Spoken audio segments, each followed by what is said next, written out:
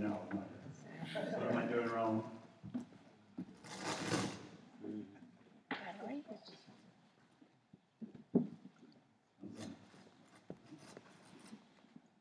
Battery. Just check the battery. I don't have any facial hair, very little facial hair, so it would be next Advent if I didn't shave, I would actually. How's that? Better? No?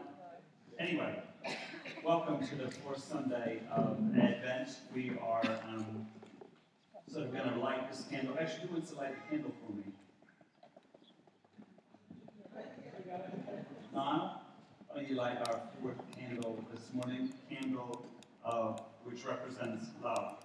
And I just wanted to thank the Tribe last week. If you were here, who was here last week for a great Tribe service? Wonderful. Well done to the team at Tribe and Christ and everyone who sort of made that Sunday really what is kind of one of the highlights of my year as well. Not just because I don't have to do anything at it, but because it's actually a lot of fun. They've done well. And I thought about my dad. My dad said, if you can't say anything well, he says it, I shouldn't say used to. He still probably does. If you can't say something in half an hour, it's not worthwhile saying. And so my father particularly would have been very happy with the time of the last week's service as well. Always appreciated getting out of church early, which probably says a lot about him. But anyway, I won't go any further in case he's listening. But he probably won't be because why would you? Anyway, so thank you so much to Tribe. I also wanted to take an opportunity to thank Vicki. Let's give her a massive round of applause. She met us so beautifully in that karakia. And it's sort of one of those things, I know for many of us it feels a stretch out of our comfort zone, but can I encourage us to continue to do that? Let's continue to stretch ourselves, continue to embrace what is the little bit that you engage with today. It is such a beautiful language and has so much to offer and has such a beautiful place in our gatherings of worship as well. So thank you so much for that, and we look forward to sort of continuing to sort of move into that as well. So if you have your Bibles, let's open to Isaiah 9, and Angela's going to read. We've been reading through what is Isaiah's prophecy of the great hope of the Messiah, and we're going to do that one more time as we gather together. Isaiah 9. Nevertheless, their time of darkness and despair will not go on forever. The land of Zebulun and Naphtali will be comforted. But there will be a time in the future when Galilee of the Gentiles, which lies along the road that runs between the Jordan and the sea, will be filled with glory. The people who walk in darkness will see a great light. For those who live in a land of deep darkness, a light will shine. You will enlarge the nation of Israel, and its people will rejoice. They will rejoice before you as people rejoice at the harvest, and like warriors dividing the plunder. For you will break the yoke of their slavery and lift the heavy burden from their shoulders. You will break the oppressor's rod, just as you did when you destroyed the army of Midian. The boots of the warrior and the uniforms blood-stained by war will all be burned. They will be fuel for the fire. For a child is born to us, a son is given to us. The government will rest on his shoulders, and he will be called Wonderful Counselor, Mighty God, Everlasting Father, Prince of Peace. His government and its peace will never end. He will rule with fairness and justice from the throne of his ancestor David for all eternity. The passionate commitment of the Lord of Heaven's armies will make this happen. Wonderful. So, this idea of this week particularly speaking on love and really a bit more specific God's love is very, very daunting. Kind of like, where do you start? Where do you stop? What do you say? What do you not say? It's a little bit bigger, I think, God's love, than a 3-part sermon. So I've got a 72-part sermon ready for us all. So it'll be wonderful. A little bit longer than 20 minutes, of course, to really embrace. But isn't God's love? It even is. I was thinking about it as I was sort of writing. It's like, man, I don't even know if our language can communicate all that God's love is. And then you start thinking. I was thinking about, and then love is so much more than something you can communicate. It's something that you can experience. How many in the room have known or experienced God's love for you? Hands up. Okay, so keep them up, look around. Anyone happy to call out what that experience is, real briefly, just super brief. What does it look like? What's the experience? Look at us. Raw. Brilliant. Real peace, yeah. So peace in a hard time or something, yep. It's kindness. Joy, yep. Kindness. Unconditional kindness. Connection. Connection, yeah. Provision. Changing the impossible. Wonderful. Assurance. Yeah. Safety. Yeah. And sorry. Understanding. Great. Anyone else? This side of us has experienced a lot more than this side. Anyone else over here? Transformation. Wonderful. Yeah. So we all have so many different experiences, and so of God's love and what that looks like. And I was thinking too of little things. Like for me, I've experienced God's love in a 2.5 kg Scottish Terrier puppy named Augustine. Yay! So cute. I haven't so much experienced it at 5 in the morning when he screams his head off, where I need to go out as well. But it's all that. It's so lovely. God is so generous and so gracious to communicate His love for us, and we have so many of those things to do. And so that's kind of where I was going with all this as the week went on. And I even wrote, disclaimer: no service or sermon could ever do God's love justice. And I literally wrote the word justice and really felt like, which has been really cool, a personal experience for me, is this Advent series has been so, for me personally, been so wonderful to experience the Holy Spirit, because I was on my back deck, kind of one eye on a puppy running around, and another one feeling a little bit stressed out about having to write a sermon. And that word justice literally written off my pen, and I really felt God say, lean in to justice. And so that's the little bit that I want to talk about God's love, is God's justice. And there's a long used analogy throughout church history. When I say long, it's like not 100 years old or 200 years old, but it goes back to the 2nd, 3rd, 4th century. This analogy of when you think about God and think about God's love, you do well to consider a diamond or a jewel. And the fact that a jewel or a diamond, the most extraordinary ones, have tons and tons of facets. And so you can turn it, so it's the idea or the analogy is one jewel, but many facets. And so this is kind of my disclaimer, is justice is one of the most beautiful facets of God's love. And really this idea of justice, it is the great message or the great hope of the Messiah.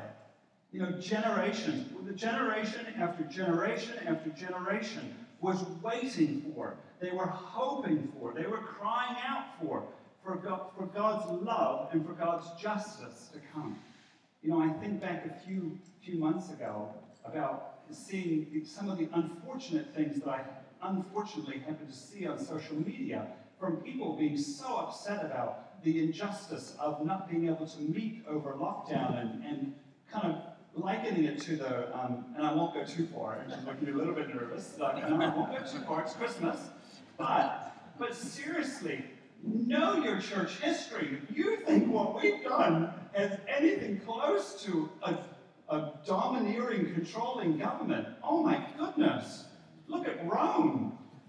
Look how the church flourished. Anyway, I'm done there. That's my Christmas gift. But anyway, generation after generation after generation of people were longing for, holding out for justice. Because when God comes, when the Messiah comes, justice comes. And all that's wrong it will be made right. And that's in our lives, but it's in our world, it's in creation. When the Messiah comes, when Emmanuel comes, the planet, the cosmos will be made right. That's awesome. It's the great putting to right of humanity and creation. As Angela read in Isaiah 9, verse 7, is he will rule with fairness and justice. You know, in so many ways, 2,000 years later, nothing much has changed.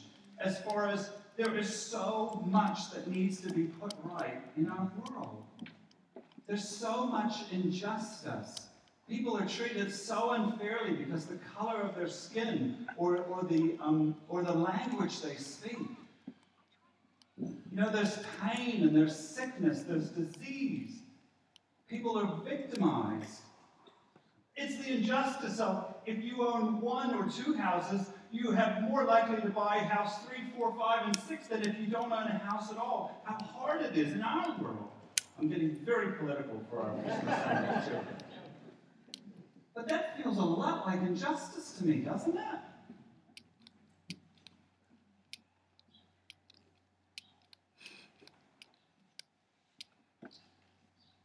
So it feels like not much has changed, and yet everything has changed. That change came in a dirty manger cave. You know, that facet of realizing, one of the facets of God's kingdom, of God's coming, of God's Messiah, of God's love, of his justice, is one of the facets is it's really easy to overlook. And God's love and justice is often found in the most unexpected places. That was true then, and it's true today. God's justice came to earth in the most humble, vulnerable, seemingly weak way. God's justice was not through power, it was not through control, and it certainly wasn't through manipulation. It was through love. And things have never been the same since. You know, even after 2,020 years later, God's love isn't finished yet. God's love, God's justice, still has work to do today. Yes. Right here, Yes. right now, Yes. in your life, in my life, in our community, in our world, in our environment. It's awesome. God's love isn't finished yet.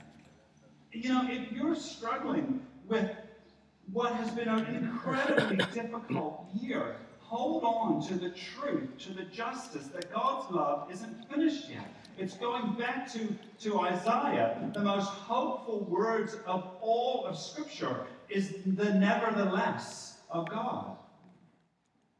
You know, this has happened. 2020 has happened, but nevertheless, God's love and God's justice isn't finished yet. Yes. Nevertheless, you've gone through a terrible sickness, a terrible tragedy, a terrible relationship breakup, or whatever it is. But there is a nevertheless that God's love and God's justice isn't finished with you, and it isn't finished with that situation. Yeah, that's right. There is a but God coming. Yes. You know, all around the world. I think it's one of the reasons why I love Advent so much, is that here we are in Snells Beach, in this community center, doing what we do. But all around the world, followers of Jesus, churches, whether they're small home groups or in meeting together in amazing buildings, incredible cathedrals, there is this idea, this question or people all over the world are looking at love. They're lighting that fourth candle and they're considering what love looks like. And the fact that they'll be doing it, looking at all of the different facets, the seemingly endless facets of what God's love looks like. And it reminded me of a question that we can often ask ourselves, or I'd love us to consider, is what does love look like? You know, I asked it earlier as far as the experience, and we had so many different answers. And I'm just going to quote, again, one of my favorite theologians, which is St. Augustine / Gus. No, I don't think anyone called him Gus, but anyway, he's, if you don't know, he's a 4th century theologian, philosopher, and he answers that question really beautifully. What does love look like? He says this: love has hands that help others. Love has feet that hasten to the poor and the needy. That means run. Yeah. Love runs to the poor and the needy. Love has eyes to see the misery and the want. To see misery and want. Love has ears to hear the sighs and sorrows of men and women. That's what love looks like. Yes. That's what Emmanuel, God, with us, looks like.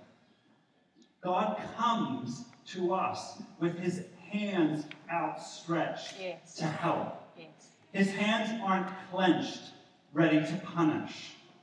They're open, ready to help. Yes. God's feet are feet like the Father. One of my favorite stories, or I guess pictures that Jesus told of what the Father looks like, is the prodigal son or the running father. But that's what God's feet look like. They're the feet of a father who runs to meet his son, who's caused him so much pain, so much heartache. And before he can even open his mouth to explain himself, the feet of God has run to him already and grabbed hold of him and embraced him, and like someone said, transformed him and restored him back to the place like it never had happened before. Yes. Before he can even open his mouth.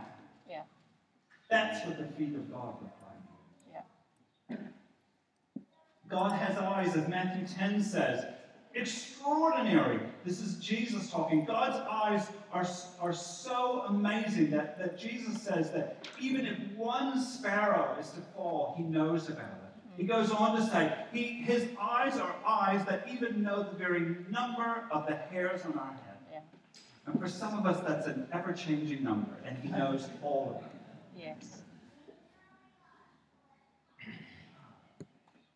And his ears are turned toward humanity, to each and every one of us, to hear our cries, to hear our prayers. That's what Emmanuel looks like. You know, John 3 famously puts it this way. This is how much God loved the world. He gave his Son, his one and only Son. And this is why, so that no one need be destroyed. By believing in him, everyone can have a whole and lasting life. God didn't go to all that trouble of sending his Son merely to point an accusing finger, of telling the world how bad it was.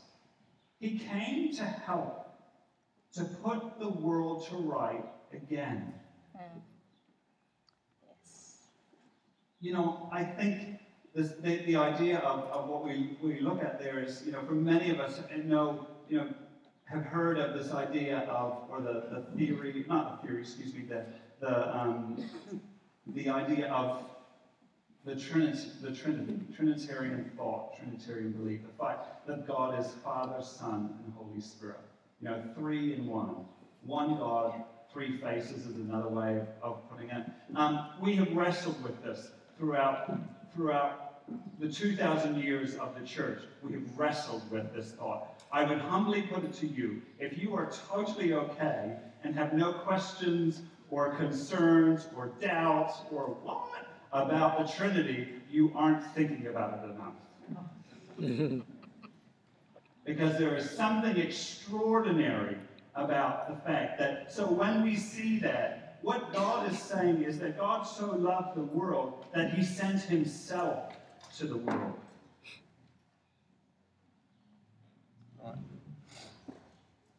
Yes. Do you know what I mean? Like Yes. not someone else that he thinks he loves. He Yes. sent himself. Yes. Yep. Absolutely right.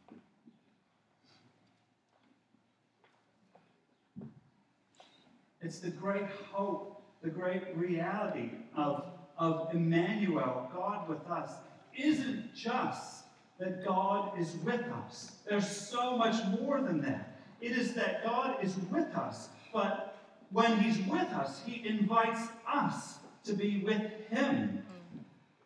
I love the idea of one of the most beautiful examples of the Trinity as I talk about it is the divine dance. It talks about the Father, the Son, and the Holy Spirit, and this divine dance. And what Emmanuel is we are all invited into that dance. We are all invited to that banquet, to Yes. that table, to that Yes. celebration. Yes. That's good. It is pretty good, isn't it? We're invited to his table. We are all given the great privilege, the great responsibility of not only accepting that invitation, but also being ones who invite others to the table. Yeah. Yeah.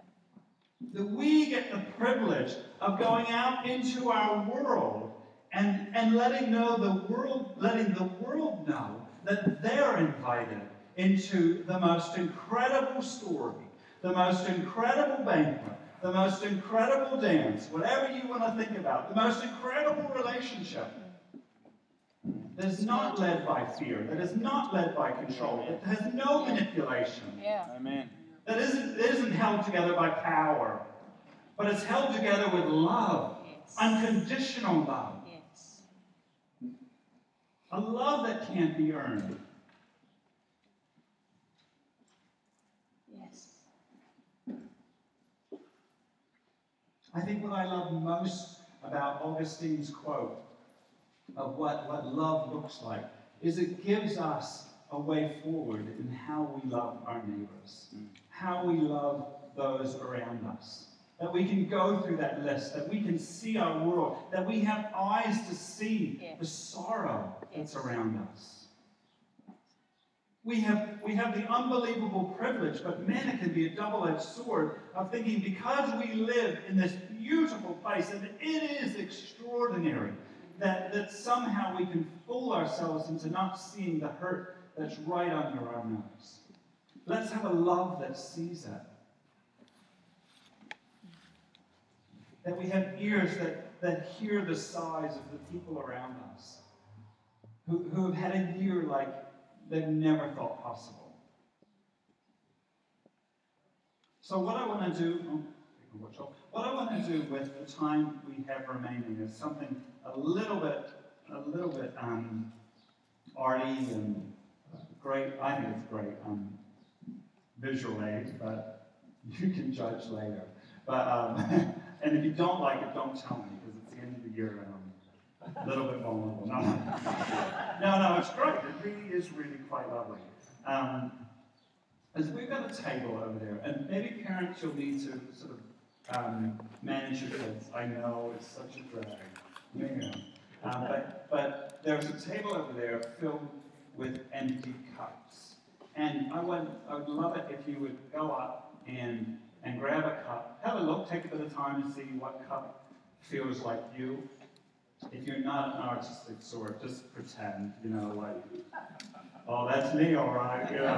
Just go with it. It's us, So it's this creative types, humoring me. And then in the jar, the thought was, we're going to take our cup, and then we're going to move over, and we're going to accept the invitation to come to the Lord's table. And in the meantime, in that basket, there are some little ceramic beads. And as well as being creative, I'm a little bit of a germaphobe, so know that I personally sterilize those beads.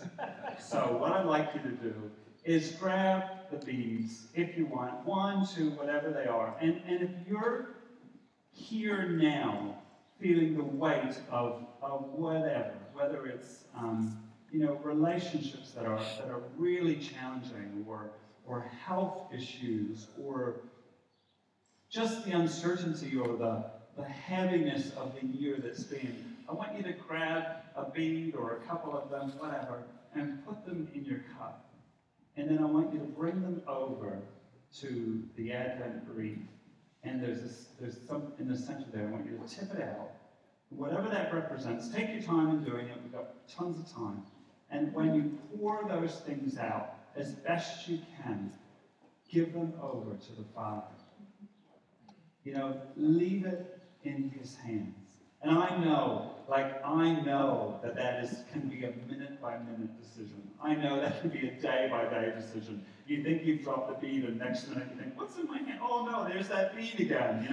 So remember it over and over again, and do this in your own time, in your own space. But right here, right now, get your cup, pour that in, and then what we're going to do is, Annette and myself are going to be over there, and we're going to fill your empty cup with grape juice, but see it as Jesus filling you. The blood that was spent for you, that was poured out for you, the way that's been made for you, all that God did to be Emmanuel with you, all of the hope, all of the justice, all of the love, filling your cup. And then we'll come back and take those elements together. So I think we've got some music going to come up.